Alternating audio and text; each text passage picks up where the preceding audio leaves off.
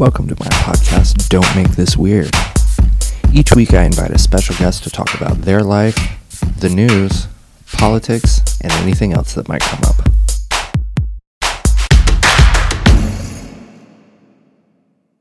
Hey y'all, it's T Biggs from Long Story Short. I want to talk to you about a new targeted knowledge base for independent entertainers, aspiring politicians, entrepreneurs in the GP/slash e-commerce space looking to sell products and services called the Indie Cave. You can't beat the wealth of knowledge with subscriptions ranging from $1 to $5. Head over to patreon.com/the Indie Cave to get in on this now. That's Indie, INDECAVE. And remember, listen to the Long Story Short and the Barbecue podcast right here on the Joyful Warrior Podcast Network. Welcome to the very first episode of Series 3 of Don't Make This Weird. I am super excited to welcome my very first guest this season. She is probably one of the brightest stars in the Democratic Party right now. She's somebody to watch. She's doing big, amazing things. And that she said yes to this interview, I'm so happy. Please welcome Roderica Applewhite. Hi. Hi, Greg. You're being very kind to me right now. Thank you. So you are communications for Michigan Democrats. Governor Whitmer, Big Gretch, just announced that she's going for re-election. I'm excited about it. Are you guys as excited as the rest of us in the world are? Yeah, super excited. I have been a big fan of her since my days at Emily's List. I was on the research team over there during her first election campaign. So I've been a big fan. It's been excited to see what she's doing. And now that I'm on the ground in Michigan, I'm very excited to see her work up close. So it's been a fun ride so far. And in person, is her jacket game as unmatched as it is on social media? It's very good. I've only seen her a couple times since I've been on, but yes, it is as great as everyone does. Fashion game unmatched. So I want to take it back a little bit. Tell me about baby Roderica. Was politics always the aim for you? No, I thought I was going to law school because that's what everyone always said I would do because I like to argue and talk. No, I grew up in the South, grew up in Georgia, very red part of the state, about an hour west of Atlanta. So small town, heavily Republican, didn't really know that politics was a thing. I knew I was a Democrat, but I didn't know that was something you could do professionally. So I was applying to colleges and was like, I just need to get out of this space for a little bit. And then ended up getting into GW in DC, which was a really awesome experience for me. It was really cool going to school in the middle of the nation's capital and fell in love with the city and pretty much stayed there ever since. I obviously leave every now and again to work on campaigns, but that's kind of been my home base. And that was the space where I learned that, this is something you can actually do professionally and have an impact. And so it's been a fun ride so far. Now I'm all the way in Michigan, living the dream. So you first came onto my radar when you worked on then Mayor Pete's campaign. How did that come about? Yeah. So like I said before, I was at Emily's List. And at that point, I had worked on statewide campaigns, pretty much contributed to campaigns at every level except for presidential. And so I was like, all right, it's time. 2020 was a really exciting year for Democrats. I knew a lot of different types of candidates would be getting in. And so I just kind of started an aggressive campaign of sending my resume to everyone's info at and for people that I knew, if there was someone on that race, making sure I got my face in front of them, because I just knew that this was, kind of the next step for me. And I really wanted to be a part of the cycle. So, threw my name in around probably February 2019, started really applying to places. And, I didn't know who Pete was, but I was like, sure, you're running, get my resume. And then, this woman named Liz Smith reaches out and just emails me, and I'm like, what is this? And it was like maybe a 2-week process. And then I was on. So I was, one of the first people hired on the campaign. I was the first researcher on the race, was there for the launch in April, in South Bend. And so it was just kind of one crazy thing after another.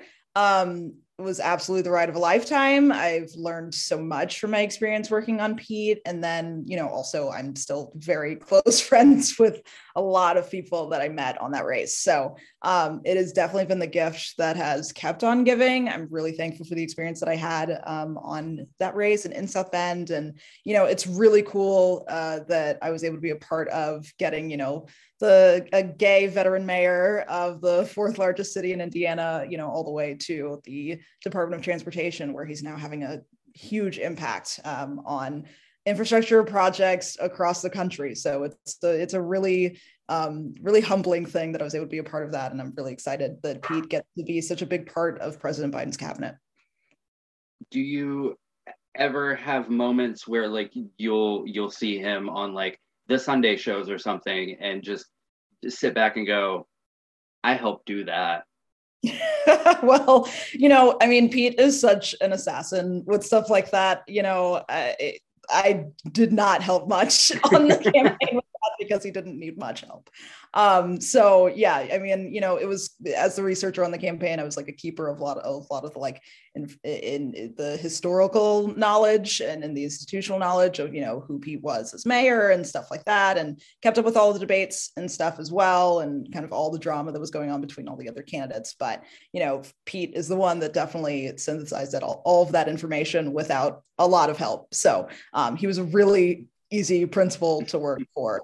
So that was the easy part of the job. So we're in a midterm year, and Texas has started voting. Their primary started a couple of days ago, last week, I think. What are the races that you're watching as somebody who's been on like big campaigns?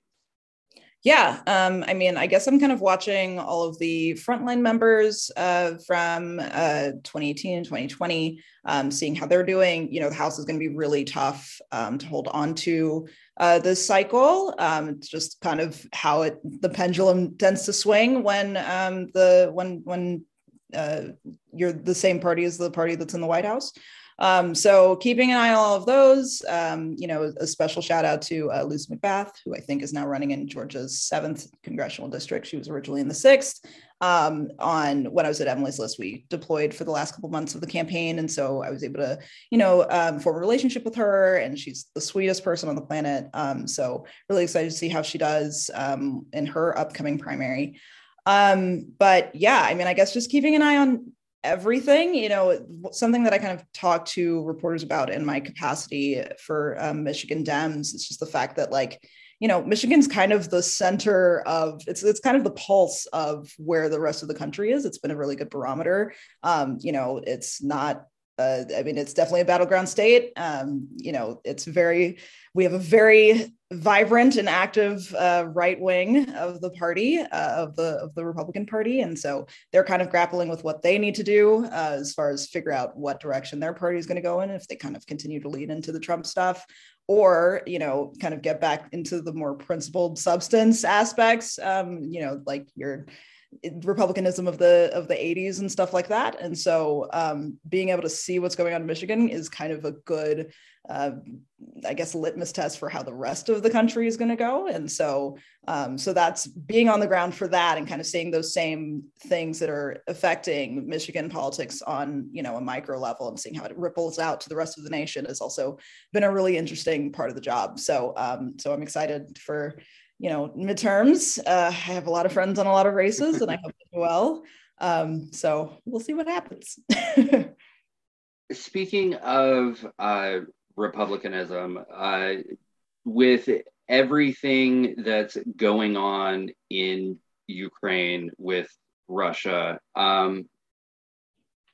do you feel like with the former president's praising of Putin that Trumpism has become a liability for the Republican Party? I think it certainly puts them at a crossroads to kind of make a decision on what matters more, winning races or keeping your party together, or acknowledging the fact that there are serious conversations the Republican Party needs to have with itself about what the point is, right? At this point, it is not about keeping taxes low, right? It is not about personal freedoms. It is about lining up behind Trump no matter what. And I think they're realizing very late, based on the conversations I've had with some of my Republican friends, that Trump has dragged them off the cliff a long time ago. And they have to decide at this point to commit to the bit or have a kind of a major expelling of some really nasty and divisive tenets of the party that they've kind of had to grapple onto because of Trump. So they got to figure it out.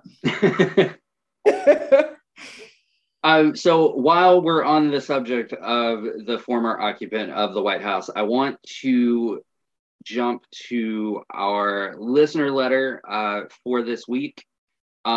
It comes to us from Liza Joe in Dayton, Ohio. Hello, Liza Joe. Thank you for writing in. Thank you for listening to the show.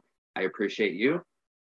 She would like to know how concerned we should be about the possibility of a Trump 2024 presidential campaign. Hey, Liza, thanks for the question. I mean, yes, extremely concerned. He's still hitting the circuit. He was at CPAC last week or whenever that was. Yeah, it's serious. But also, and this is kind of a thing that I want to be careful. I want Democrats to be careful about. It's not just Trump, it's Trumpism. Like, it doesn't matter if he doesn't run, right? Like, he is still the platform of the Republican Party. And, I think there'll even be a point when we get to the 2024, primary on the Republican side, you're going to see a lot of Republicans try to out-Trump Trump. I think Ron DeSantis has done a pretty good job of that. Ted Cruz was doing it before Trump was doing it. And so there's still, it doesn't really matter. And Trump is not, I really want to get away from Democrats viewing Trump as the big bad, because it also just makes it harder for voters to understand that this is not just like a one and done situation. I think it's also why you're seeing, President Biden have the struggles that he's having with the American public at the moment, because, if you're electing someone, their whole platform is, I will right the ship, it kind of gets people to think that the ship, that the wheel is the only thing that you have to focus on, when there's a whole bunch of other stuff that's going on in the Republican Party. Regardless of whether or not Trump runs, election integrity and discord in our democracy is still something that we are going to have to deal with as an American public for cycles to come, right? Like, there's already been so much damage. People don't trust the democratic process, so at this point, it's kind of irrelevant. It's a concern, but it's certainly not something that should, let anyone breathe a sigh of relief if he doesn't get in. What would you say to Democrats who feel like Biden hasn't really accomplished anything? We're a year in, and there's people who say that he hasn't canceled all the student loan debt, or we don't have a universal public option yet. Yeah, I mean, I think there's definitely things that, Biden said he would do as president that have yet to been accomplished, but that doesn't mean that this presidency hasn't been one of a lot of accomplishments. I think we have to kind of remember where we were when Biden was elected. The economy was absolutely ravaged by COVID-19. We've since made up a lot of those gains, and that is because of the smart decisions the Biden administration has been doing and helping small businesses, helping people get back on their feet. The infrastructure bill is a huge, huge accomplishment. It's something that no one else has been able to do in the past century. And, it is absolutely critical. It's going to create a lot of jobs. And then, also being able to complete the commitment of nominating a Black woman to the Supreme Court. I mean, these are all things that, you know, Biden said he would do and he's delivered on. And so I think people need to realize that there was a lot wrong that needed to be fixed. And he's done a really effective job, I think, at tackling those issues pretty methodically. So I'm really excited to see what he lays out in the State of the Union that's happening tonight. And I'm sure that the next 2 years will also be filled with as many accomplishments as we've gotten in the first two. You know, I really hats off to President Biden and his entire team over at the White House and the Vice President Harris's office as well. So steering away from politics, you are quite the Marvel Cinematic Universe fan. So what is your favorite of the MCU films? Ooh, okay. Well, I have a whole answer about this. Okay. Excluding Infinity War and Endgame, like I don't count those in the rankings because it's just a lot. They're outside of the rankings. It's just not fair to count them. My favorite, or at least I'm very partial to, this might get me canceled, but Age of Ultron is one of my absolute favorites, and I know people hate it, but I'll die on that hill with you. Oh my God. I feel like it's a fantastic film. It's a fantastic film, and it does so much. Like, I think people don't understand when these directors get, you know, tapped to do these movies, Kevin Feige throws a list of things they have to do. And because of just where Age of Ultron was in the timeline of the MCU, it had to do roughly 25 things. Like, it just had to do it, or like the rest, it would just screw up the continuity of the rest of the MCU. So really important. And so I love it so much. And then also I'm a big Spider-Man fan. So, and I'm actually willing to go out on this limb. I think Spider-Man is the best trilogy in the MCU. That's fair. That's fair. The latest Spider-Man, I had very much a Endgame moment when things happened in that film. For everybody who hasn't seen it, we'll avoid the spoilers, but there were Endgame moments for me. Oh yeah, it was good. Lots of tears. Very happy. Which MCU film could you do without? Oh, I mean, come on, like both the first Thors, like, were good. Didn't really matter. And, you know, I hate to say it, but I'm also going to say Shang-Chi and Black Widow, because they felt like phase 2 movies, and it's because they should have happened in phase 2. And admittedly, the MCU was not super committed to diversity or women in leading roles during that time, but they felt just more like stories that would have made more sense then. I haven't really, especially Black Widow, just like it. And, you know, Scarlett Johansson got screwed in a lot of ways on that, but it's just really dumb to do a movie after your main character's dead. So yeah, it felt like a too little, too late consolation prize. Like, right. Like, okay, right. Which MCU films are you most excited about? The ones that are coming. One's coming. I'm really excited about Multiverse of Madness. That seems like it's going to be really fun.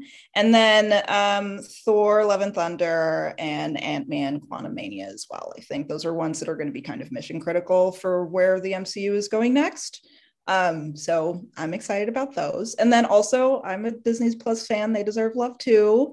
So, you know, excited for Moon Knight that's coming out later this month. Moon Knight looks absolutely incredible. Yeah. Speaking of Disney Plus, which what am I trying to say? Which of the TV shows was your favorite? Loki, easily. I mean, it's tough because I go back and forth between Loki and WandaVision, but both were just absolutely incredible shows. Very excited that Loki is getting a second season. Not sure when that's coming, but it's great. And then, yeah, WandaVision was also just really smart, interesting storytelling. It really was. And they were both like visually stunning. Like they were just so well shot. And yeah. Yeah, it was great. And WandaVision was such a risk, I feel like, for them. I don't think if Disney Plus hadn't existed, I don't think we would have ever gotten it. So I'm super excited that they've also made a bajillion dollars at this point, so they can afford some flops, but WandaVision was like really good and different. And also big stan of women directors. So very excited for the director that handled that. Yeah, I feel like WandaVision was either going to be just absolutely fantastic or it was going to be a complete disaster. Yeah. So for them choosing that as the first Disney Plus miniseries was, kudos to the whole team. So we have come to the point in the show where we play the random question game. I have just 15 completely stupid random questions that some people have sent me. I found a couple of these. So are you down to play? Yeah, I'm down. Are these like rapid fire? Oh, no. Okay, good. I have time to think about them. Yeah. What was your first job ever? First job ever. Paid or unpaid? Either. Okay. Well, this is such a nerdy I went to GW answer, but my first job, because I did debate in high school, so I didn't work in high school because I was debating every weekend. So I guess that was a job I got paid to judge sometimes. That was cool. And then when I went to GW, I had an internship. I was at Truman National Security Project as a political intern, which is funny because I'm now a political partner for Truman. And then my first paid job was not until I graduated college, like as far as I'm a joke. So I was a research assistant at an Oppo firm. So that started my love of research, and then which I did for 6 years, research not at that firm, but just did research for 6 years of my career, and now I'm in my first comms job. So yeah. That's awesome. What is your guilty pleasure? Guilty pleasure. This is hilarious. I love Cheesecake Factory. I'm a big fan. It is the best America has to offer. Love it. I'm very happy that I'm driving distance to one in Detroit, and I go sometimes. Okay. If aliens landed on Earth tomorrow and offered to take you with them, would you go? Yeah. I don't see why not. Actually, like back when like they were finding people to do the Mars, like you leave and don't come back thing, I looked into it, but I was like, oh, I'm so social. Like it's not, I would need to talk to people. If I was an introvert though, I would have absolutely done it. I've also looked into, NASA will pay you, like $60,000 to like not get out of bed for 6 months. But also, but it's like, ooh, I'm not trying to do that either. Right. Like on paper, it seems like a really cool idea. Right, but then you have to just literally not get up for 6 months. So yeah, I'm good. Whitney or Mariah? Oh, Whitney. I mean, my mom played her over and over and over again. Days that it was like cleaning days. My mom's Panamanian, so that means there are specific days of the week, typically Saturday or Sunday.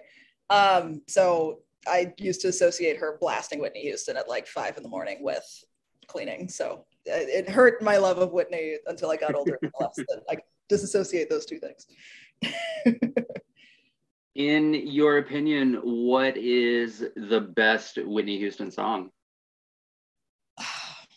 It's very basic, but Dance with Somebody, like it's a crowd pleaser. Everyone loves it. It's a national anthem. Just a good time. If you could commit any crime and get away with it, what crime would you pick? I mean, you said student loans. Like, out of all the hacking that's ever been done, can someone please just Fed loan, just hit them up? Well, I guess they sold their loans to somebody else, but do that. Please do that. The hackers out there, come on. Get it done. That's fair. That's fair. Or like, give everybody a perfect credit score. Like something like that. For the culture. Help us out. Yeah. It's victimless crimes. Like, right. What is a film that most people hated, but that you just absolutely love? Besides Age of Ultron, let's see. So a couple things. One, everyone's bagging on Tenet, or they did during the pandemic, and that's fair. It's a confusing movie, but it's also just, it's one of those movies, if you stop thinking about it, it makes sense, which I think is a line in the movie. But that, and then I like Dune. I don't like, a lot of my friends hate on it. I did not read the book, which I think aided my experience there because I was just, space. But my book reader friends were like, this was trash. And so sorry to them. But Dune was great. I'm a big Timothée Chalamet fan and Zendaya as well. So, and Oscar Isaac. And the whole cast, 10. And I'm a big Denis Villeneuve fan as well, since he did Arrival, which is one of my favorite movies also. So, yes. That's interesting because like I've read Dune, and like I thought the film was fantastic. Oh, okay. Well, you're the first person. I mean, I went into it like knowing that, no, everything in the first book is not going to be in this film because, we don't have 19 hours to commit to a film like that. But, it was good. It was beautiful. The score was fantastic. I liked it. Yeah. What is a film that you could or have watched over and over again and never get sick of? Oh, so many. So I love Inception. I think Inception's the first movie that I like paid to see multiple times. I'm pretty sure I saw Inception like literally 5 times. Also Interstellar, Prestige. Honestly, I'm a Christopher Nolan fan. So most Christopher Nolan things I will go see again and again. So yeah, big fan of all of those things. And I did see Dune 3 times. So, oh, and then also the first Kingsman movie. Like anytime I'm like surfing TV and it's on, I will sit down and watch it for 2 hours or whatever, wherever I jump. That's completely fair. Those are fun movies. Those are fun movies. What is your favorite Christmas song? Ooh, I actually don't like Christmas music. I have a whole playlist on Spotify that is like kind of anti-Christmas music, and not anti as in like I hate Christmas, but like it's not like, All I Want for Christmas Is You and like that stuff. It's usually like indie artists, like their original Christmas songs and a few covers, but I really just, I don't know. I don't like Christmas music. And I think it's just because it gets played so much. Like as soon as Thanksgiving is over, and I love Halloween. It's my favorite holiday. It's Halloween holiday, sure. And it always gets railroaded by Christmas music. It makes me sad. So well, and I mean, I feel like there's only like what 50 or 60 Christmas songs, and there's only so many times that you can hear different versions of the same song before you snap. So that's completely fair. If you had an extra $20 to spend on yourself, and you had to spend it on yourself, and you could not buy food, ooh, what would you buy? I really like cheap like costume jewelry, so probably that. I'm almost always wearing like some big earrings that I bought for like $10 at H&M. So probably. Right on. What is the best show on television right now? The best show on television. So I honestly haven't had much time to watch TV. But I will say, and this is coming from deep, I'm a big anime fan. And so right now, Attack on Titan, which is like, the material is not easy, but there aren't a lot of episodes. So it is easy to like start. It is a very, very interesting story. It is in its last couple episodes of the series, since the manga is done, and so the anime is now catching fully up to it. And I have not read the manga because I haven't had time to. So it's been an exciting ride. It's like leading up to all the chess pieces are basically on the board, and now we're going to see what the final conclusion of the show is. And since it's only 20-minute episodes, I've been able to keep up with that. every week. And honestly, that's been kind of the only thing that's like actually currently playing that I've been watching.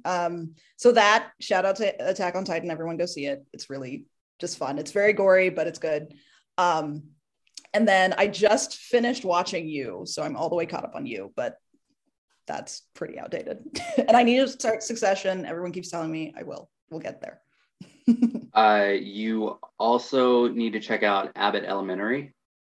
Yeah. I'm not a big sitcom person, but I'm a big Quinta Brunson fan because I've been following her since like I was procrastinating in college when she was at BuzzFeed. So big fan of her. So yes, I will check that out as well.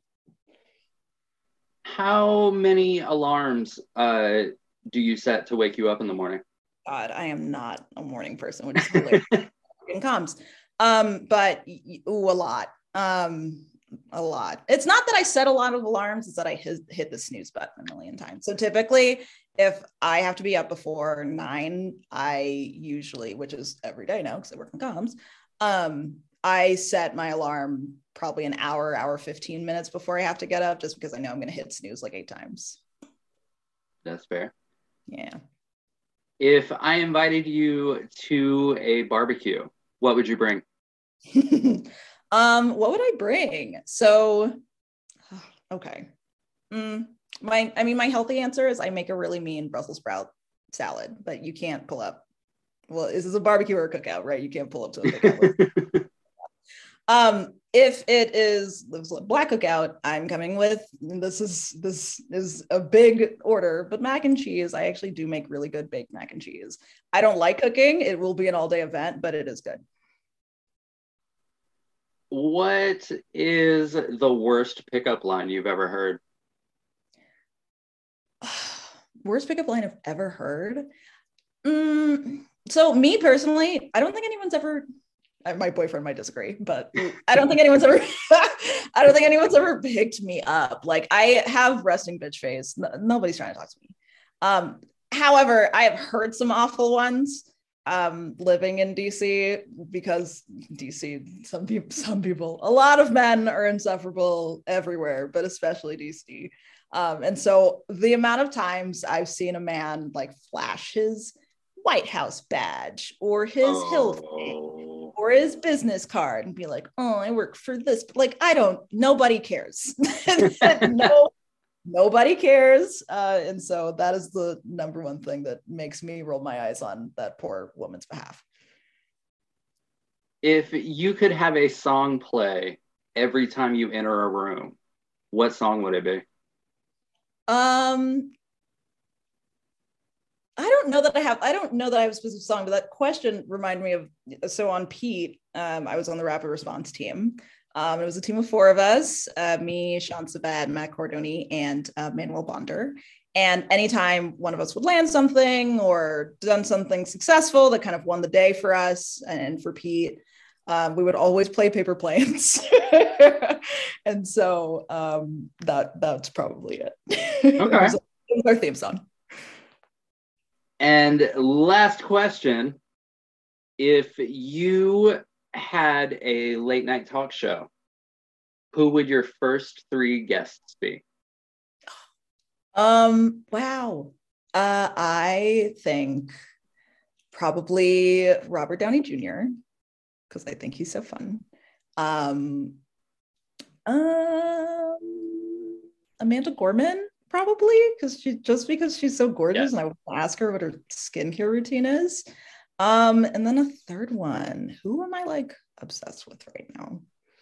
Oh, Zendaya. Yeah, for sure. Easy. That would be a fantastic show lineup. I would watch the hell out of that show. So we have come to the end of the episode. If there is anything that you would like to plug, or if you'd like to drop your social media handles for the folks listening at home, you are free to do so now. So I'm at Roderica on Instagram, Twitter, RODERACKA. DMs are open if you have any questions about politics or like how to get into this field or whatever. I love answering questions like that. I think it's really important for people in my position, which honestly is not much of one. I've only been doing this for a couple of years, but I do know more than an intern at this point. And so, when I was figuring out how to get into this field or figuring out this field existed, it would have been really helpful to have people that were accessible for that. So I definitely, believe in reaching behind to, help the next generation of amazing political staffers out there get their start. So please reach out to me there. And then, vote for Whitmer. She is running. We've got really important midterms coming up. So, whether you're in Michigan or not, it's really important to be active in your local communities. It's not just the stuff going on at the top of the ticket. There's a lot of really important local races. And honestly, that's where a lot of the, the Republican strategy is built on kind of running through these school boards and local election board commissions and stuff like that. So really important to pay attention to those things too, because that's kind of where democracy is going to be won or lost in this cycle. So stay active and keep doing it. Excellent. Roderica Applewhite, thank you so much for talking with me today. I have enjoyed this immensely. You were gonna do amazing things, and I'm very excited for what the future holds for you. Thank you, Greg. I appreciate that. And thank you for having me on the show. This was fun. No problem. Anytime you would like to come back to this show, or I've got a couple others, I always have a place for you. Oh, good. I appreciate it. Yeah, we'll have to do this again. Awesome.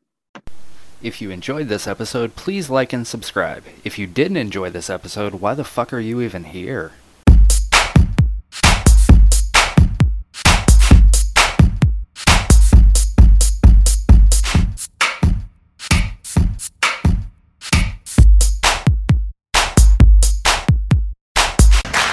Don't Make This Weird is a Dollop of Trollop production in association with Spring Break 83 Productions and the Joyful Warrior Podcast Network.